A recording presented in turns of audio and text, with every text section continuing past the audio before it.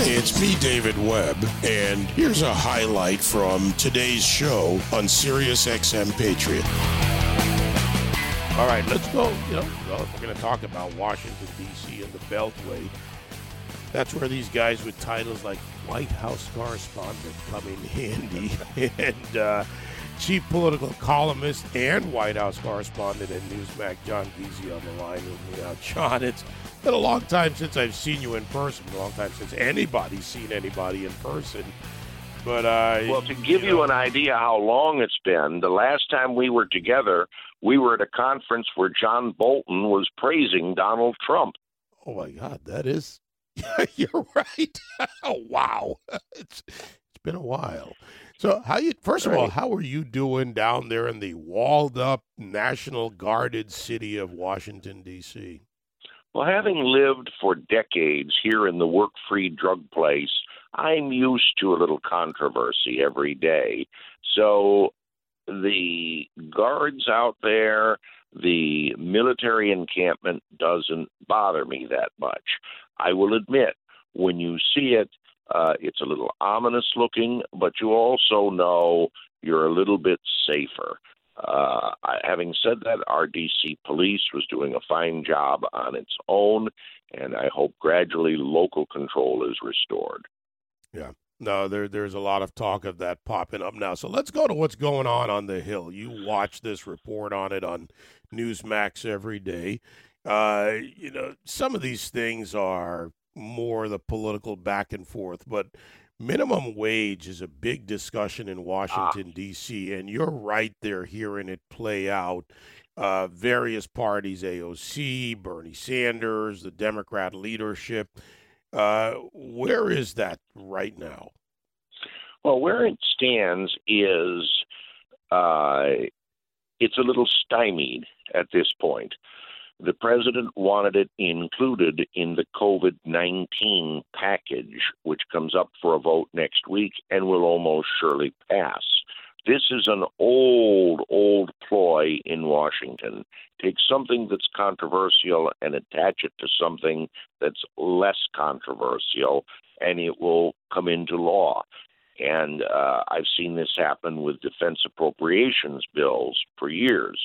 No one wants to vote against the nation's armed forces, so you wind up putting things in there that are tantamount to pork barrel. But in this case, Joe Biden, a member of the Senate for 36 years, was stymied and frustrated by the Senate parliamentarian, someone who is above politics and approved by members of both parties. The parliamentarian said simply that this could not be attached to the COVID bill, that it was apples and oranges. So the likelihood is the minimum wage increase will come up as a separate bill and probably will not make it, given the closeness of the Senate and the fact that many on both sides are a little nervous about raising the minimum wage at this point because of the damage it could do to small businesses, to the mom and pop stores. You and I have watched Washington, D.C. for quite a while, quite a few years between us. And the gamesmanship, John, is what plays out a lot of times in Washington, D.C. Like you just described. You talk about something, you attach it, eventually it comes out, well, this can't be done, but you've done the right thing for the base. When you look at Washington, D.C. right now, is there a lot of base play going on? Yes, it is. And let me point out to you, when I came to Washington in 1979, I saw Ronald Reagan's election and him taking office and the passage of the Budget and Tax Act, the historic cutting of income tax rates across the board and the cutting of the budget, albeit not to the degree the president wanted. He compromised, as he did while governor of California, and he passed it with Republican and Democratic votes. It would surprise you that members of Congress on the Democratic side from Pennsylvania voted with him. Dick Gephardt of Missouri, later Democratic leader in the House, voted for Ronald Reagan's tax and budget cut. And it was truly passed as a bipartisan measure, as were the civil rights measures before it, Social Security, Medicare, and so many other things. Today, the chances of a bipartisan landmark measure becoming law are slim and none. The conservative and moderate Democrats who voted for Reagan's tax cut are as extinct as the pterodactyl right now. Similarly, there are still some moderate Republicans, such as Susan Collins of Maine, around, but their ranks are being diminished by primaries and by retirement after many years of frustration. So we are becoming more like a European system where there's a clear and distinct difference between the parties and no middle ground. Yeah, well, Washington, D.C. is certainly feeling the effects of polarization even more. Next, John, let's go to the first, I guess if you want to call it, international action by the Biden administration. Yes. They notified Israel before the Syrian airstrikes. They gave Russia, a shorter warning, a window. Of course, Russia has a clear, as you and I both know, and many know, Russia has a clear interest in Syria with their warm water port and their various actions, even outside of other issues. So it makes sense that they would give only minutes of warning to Russia, but of course notify Israel because of our cooperative relationship. But, the first thing to pop up in, if you want to call it the media world, is the Jen Psaki tweet that she put out in 2017 about foreign strikes, tweeting also what is the legal authority for strikes. Assad is a brutal dictator, but Syria is a sovereign country. So is she going to circle back if you ask her a question on that? Well, remember something. Congress, and this was a rare example of bipartisanship, was willing to give Barack Obama the tools to lash out at Syria for its use of nuclear weapons. And when he was poised to do this, to the point of reporters being briefed by the Pentagon on where the strikes would be, he backed down and turned to Russia, saying that President Putin assured him he would get President Assad to dismantle his chemical weapons. And as another former president would say, he choked on that one. Others say it was the right move, that the U.S. had no business intervening in that. Now, the Jen Psaki tweet and the comments that are coming from the White House would indicate that a strong hand is going to be taken against Assad. And similarly with Russia. The U.S., I might add, has another beef with Russia, the imprisonment of Alexei Navalny, the opposition leader to Putin, and we may be facing very strong sanctions against Russia along with those placed on them right now. So we have two crises in the works that are shaping up to possibly spell a difference between the current Democratic president and the last one. Russia not only had some of the great chess players of all time, but I wonder, John, thinking about this yesterday and when I saw this all develop this morning, Russia has a weapon they've used over time. Things happen in other parts of the world, and they put pressure on the European Union. They turn off the spigot, and we're in the middle of winter. Yep. So this strike occurred in winter.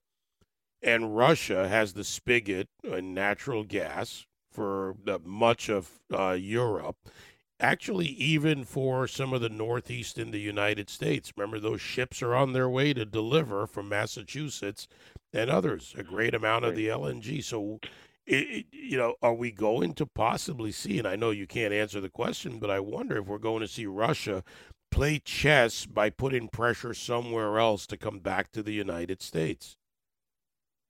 Well, it would be very logical for the Putin regime to use the gas as a major chess piece, at least a queen possibly in the moves that it would make. On the other hand, remember something. As I said, we already have sanctions against Russia. The Russian expatriates are now calling on the United States and the European Union to go along with global Magnitsky sanctions. And by that, it means not only sanctioning individuals within the Kremlin, but also businesses that prop up the Putin regime. Their goal is very clear: to stir up people in the streets, some of whom have already been out there in the name of Navalny, and bring down the government. Now, again, that's something President Biden is going to have to weigh, because the question with Russia is always what comes next. And we've been wrong about it the last 3 times. So, again, there's a lot to deal with. I might add that I was in a virtual news conference broadcast from London, and the person who advocated the stronger targeted sanctions was himself a chess player, Garry Kasparov. Well, we will see. By the way, as I guess I would have to say former, because I haven't played in a while, it's going to be the mid game, which is where we is on this. And Putin is certainly willing to play that gambit when he needs to. What else is going on in Washington? You're down there walking that line that I have walked by and seen you do many times by the White House. Yeah, and I will give you what the latest inside report is from Newsmax, and that is that the nomination of Neera Tanden to be the Office of Management and Budget Director is dead on arrival.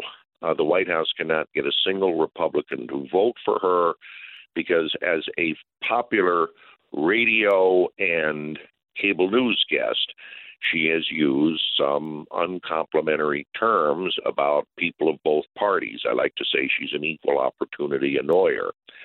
They won't vote for her. Democratic Senator Joe Manchin said that she is adding to the toxic atmosphere of politics.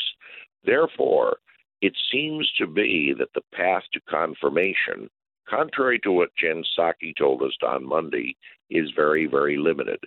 And, David, I've seen this game for years, happening with just about every president I covered.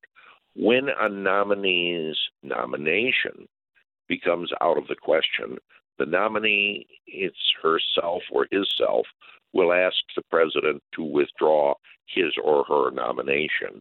And I expect that will happen in a matter of days with Ms. Tanden. Now, do you really care about who heads the Office of Management and Budget? Probably not. If not her, he'll get, say, Jared Bernstein, an economist and member of the Council of Economic Advisors. But it also shows something is not exactly perfect within the White House staff. And when one does not get a nominee confirmed at the beginning, it makes for a very acquiescent opening of the administration.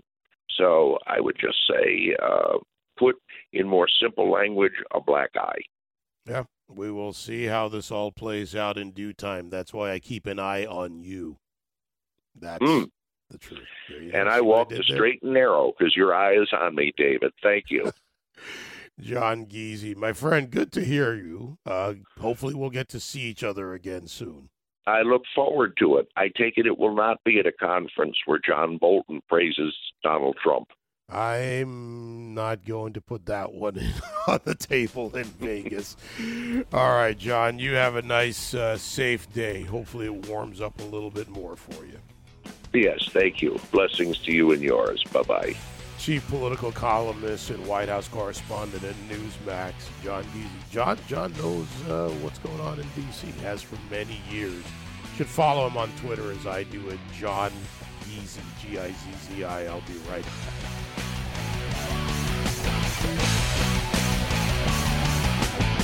You can join me live on The David Webb Show Monday to Friday, 9 to noon East on SiriusXM Patriot 125.